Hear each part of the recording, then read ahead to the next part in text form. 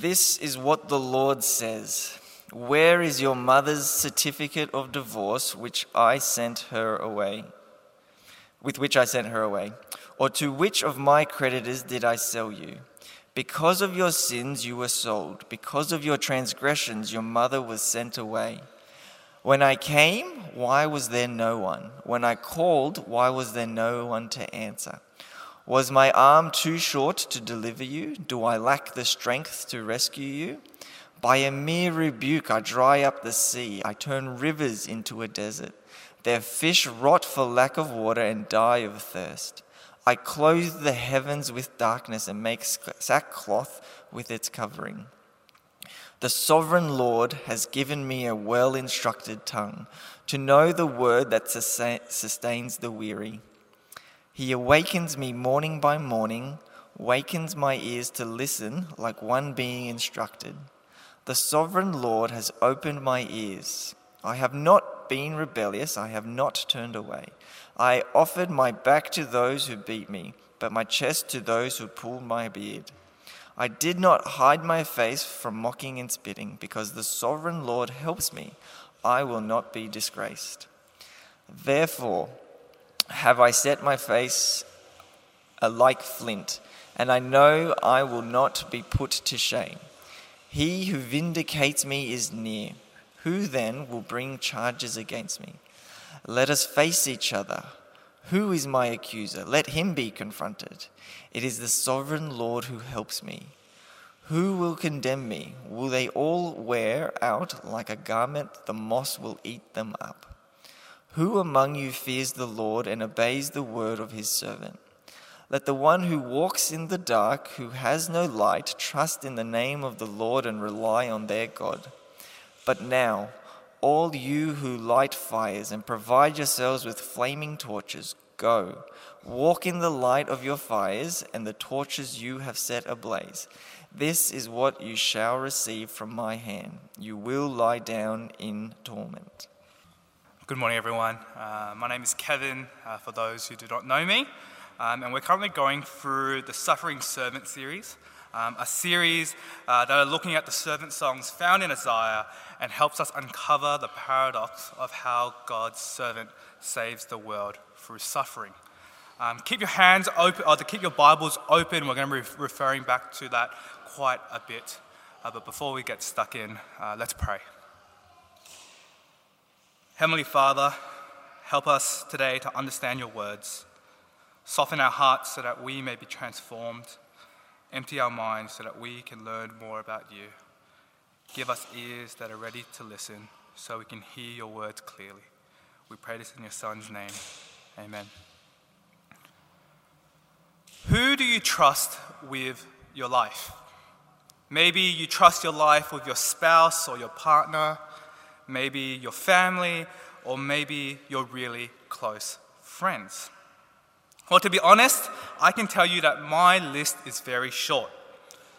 But I believe the reality is that not many of us will have a long list that we can say we fully trust with our lives. And as we come to the servant song in Isaiah 50, the Israelites face this exact same question. Who do they trust with their lives? And as we go through the song, first by looking at Israel's mistrust, then the servant's deep trust, and then lastly looking about who we can trust with our lives, we're going to see that God is challenging the Israelites to trust in him and in his servant. And so as we come to verses 1 to 3, we read of God's words of comfort, as well as words that reveal to Israel the reality of their mistrust. As I mentioned last week, Israel at this point in their history is overcome with a belief that God has abandoned them, that he has packed his bag and left them to be in exile forever. However, God answers their concern. In verse 1, we are greeted by divorce language. As customary at the time, men would have provided divorce papers when they sent the woman away.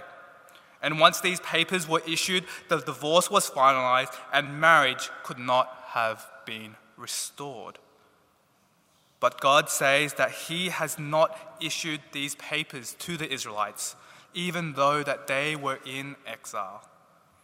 God comforts the Israelites, telling them that although they were away from God, the exile is only temporary and they will return. But God goes on to tell the Israelites the reason why they were sent away. God tells them that the reason they were sold off, in God's language, was because of their sin, their mistrust in God, rather than God having to pay off a debt or having failed to protect them from their enemies. In verse 2, God paints this image for us as he points out how Israel has been treating him. God says, in verse 2, "When I came, why was no one there?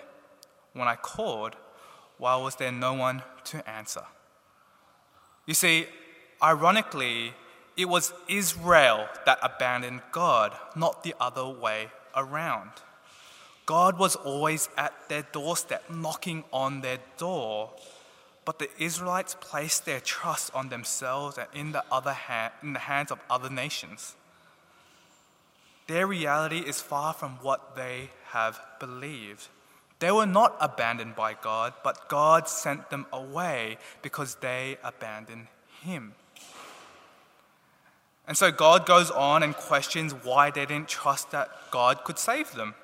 He asks Israel whether they thought that he was not strong enough, or if they believed that God never had the ability to save them in the first place.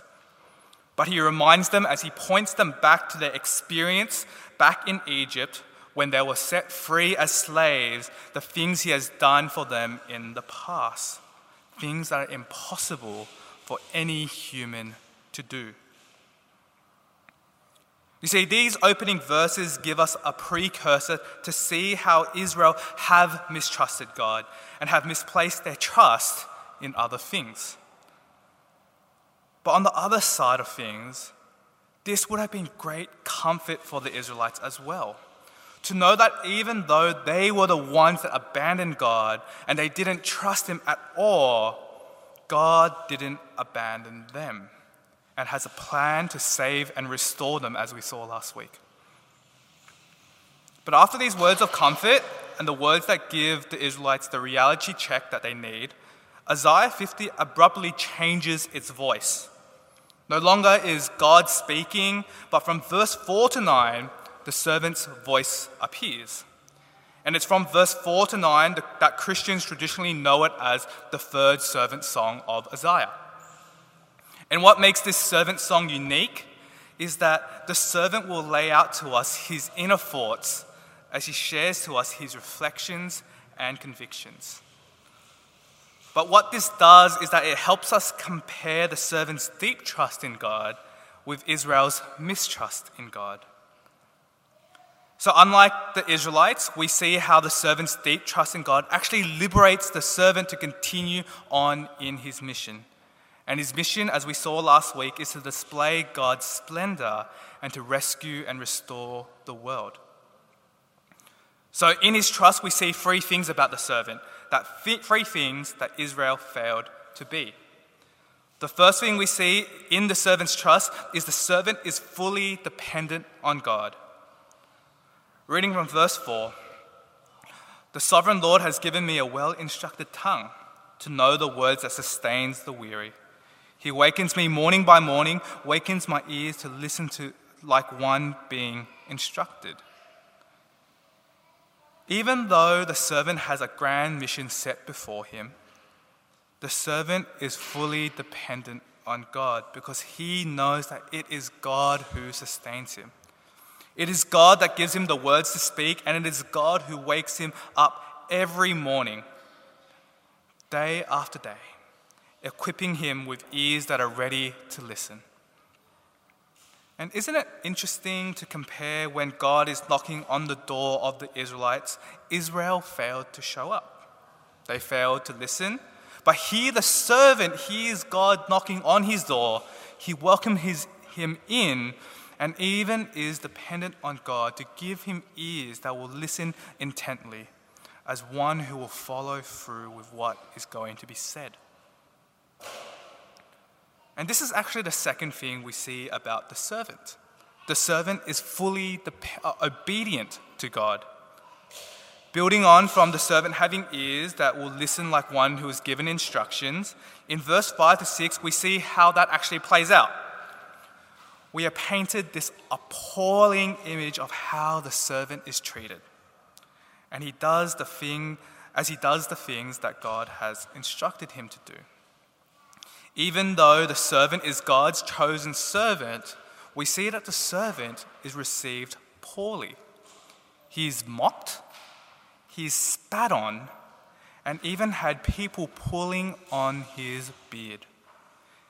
Imagine how humiliating that would have been, how degrading that would have been, and how easy it is for the servant to question God and his plans. Yet even though all of this happened, and despite the humiliation, the servant is not rebellious.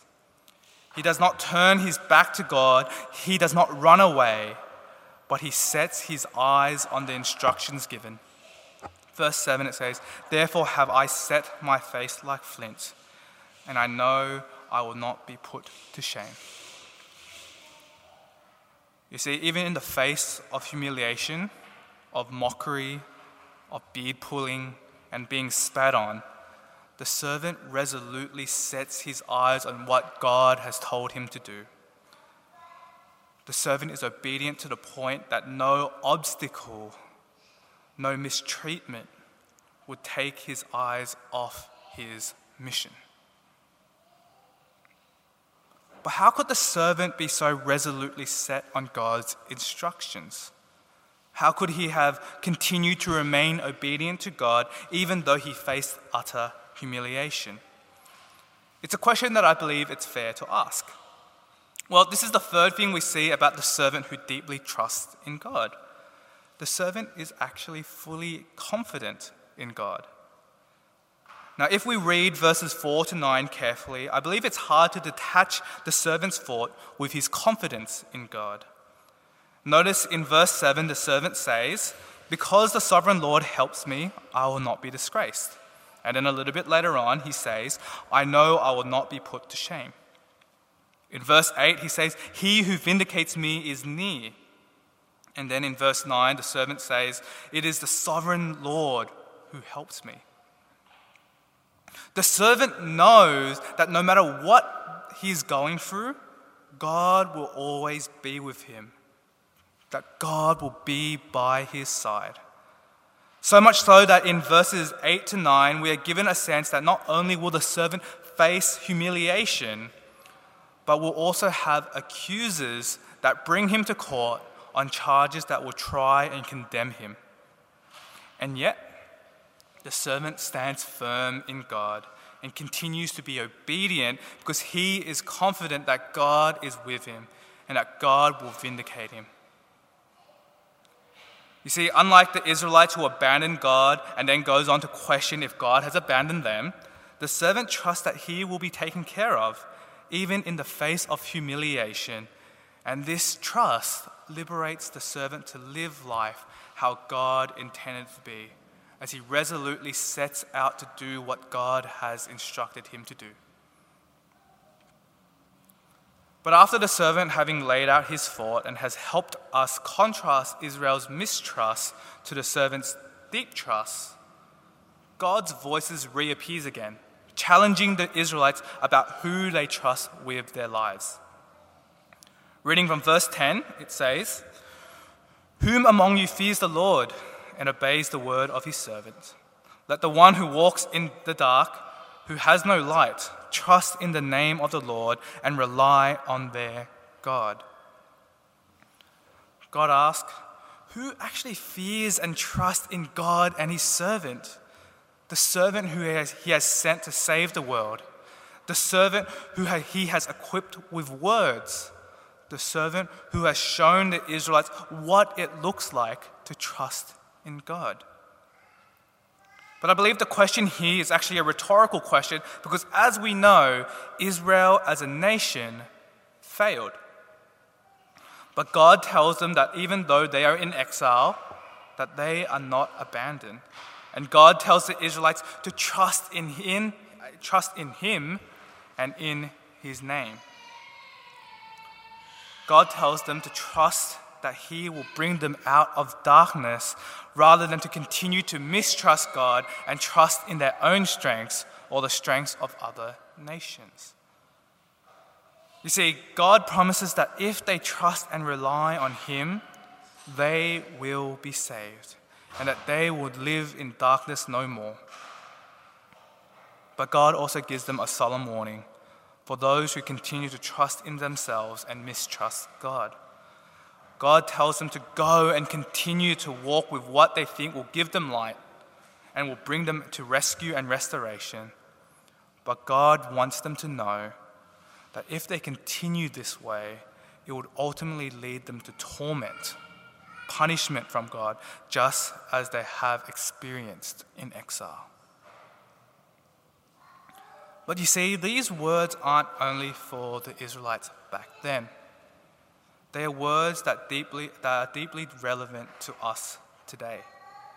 Because you see, the reality is we are all living in darkness. The Bible constantly uses the language of light and darkness as a way to express the reality of sin. The reality that leads Israel to their exile, but the reality where we all mistrust and have abandoned God. And God is asking all of us whether we trust and rely on God and in the servant. Because it's only through Him that we are brought out of darkness, brought out of sin. But who is this servant that God calls us to trust on? Well, as we come to the New Testament, in the Gospel of John, Jesus says these words.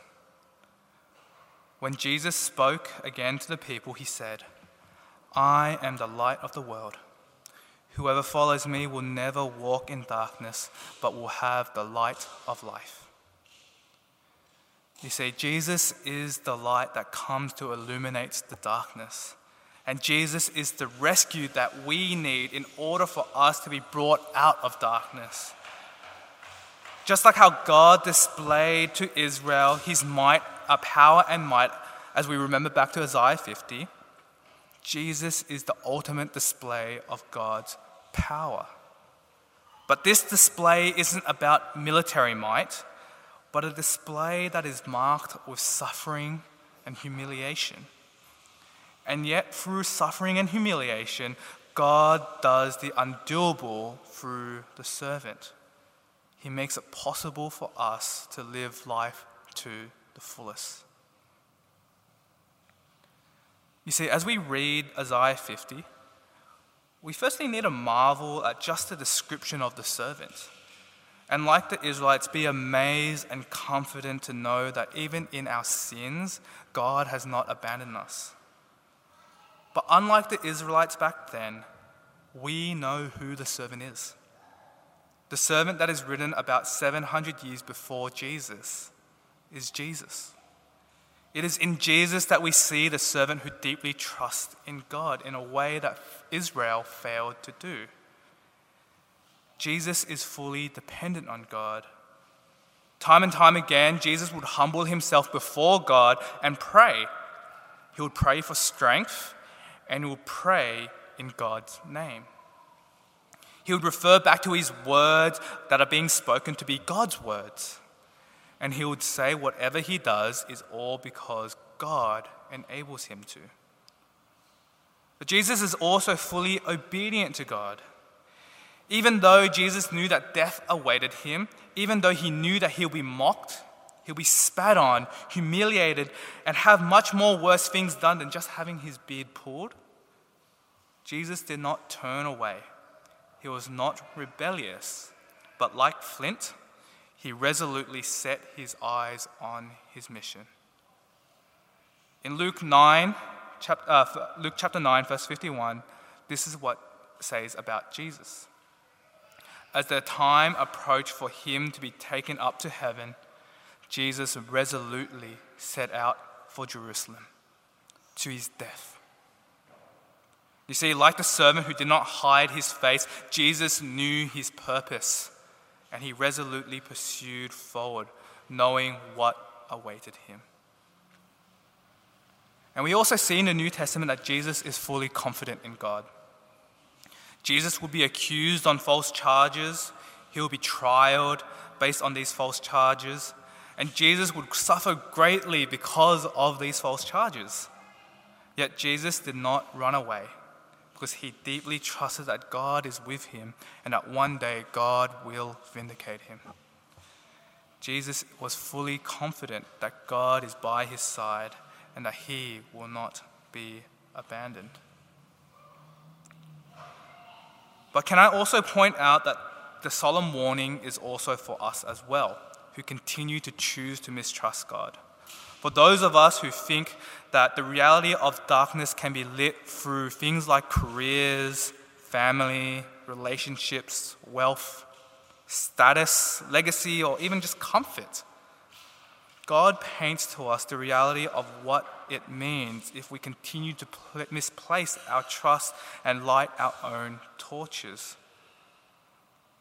God says, torment, darkness, and separation from him is there. But I think this solemn warning can also be words of comfort as well. Because as some of us may have already experienced, these things that we make our own torches to light up in our own lives may seem great at the start, but we soon realize one day they do fail us.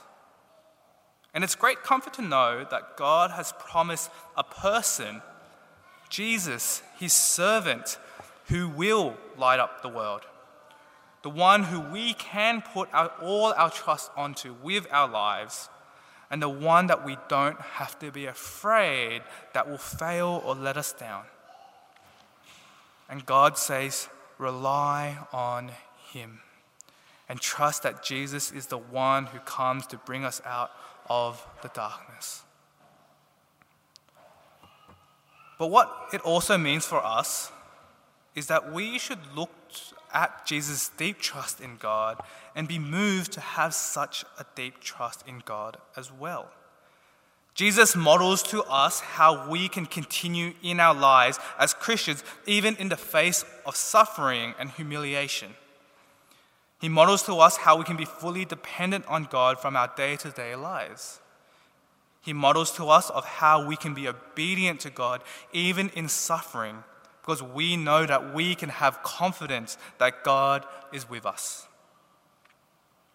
So whether it be at work, at home, on the streets, in the media, online, when we face things directly at us or indirectly, we can put our trust in God. Don't be like the Israelites when God comes knocking at the door, is absent, or is running away. But be confident that God is with you and that he is your helper, even in the times when you are attacked for your faith. But just as Jesus models how we can trust God, he also models to us as a church community how we can be fully dependent on him. Unlike the Israelites who, as a nation, failed to trust God and trust that God can save them, God reminds us that he is with us and that we, like Jesus, can come to him in prayer knowing that he will hear us and that he will provide. And I thought this will be a good opportunity for us to, in a moment, break off with the people next to us and pray for Chapel Hill as a church. Like we just heard about the announcement, in a couple of weeks, Chapel Hill is going to go off to have a big day out.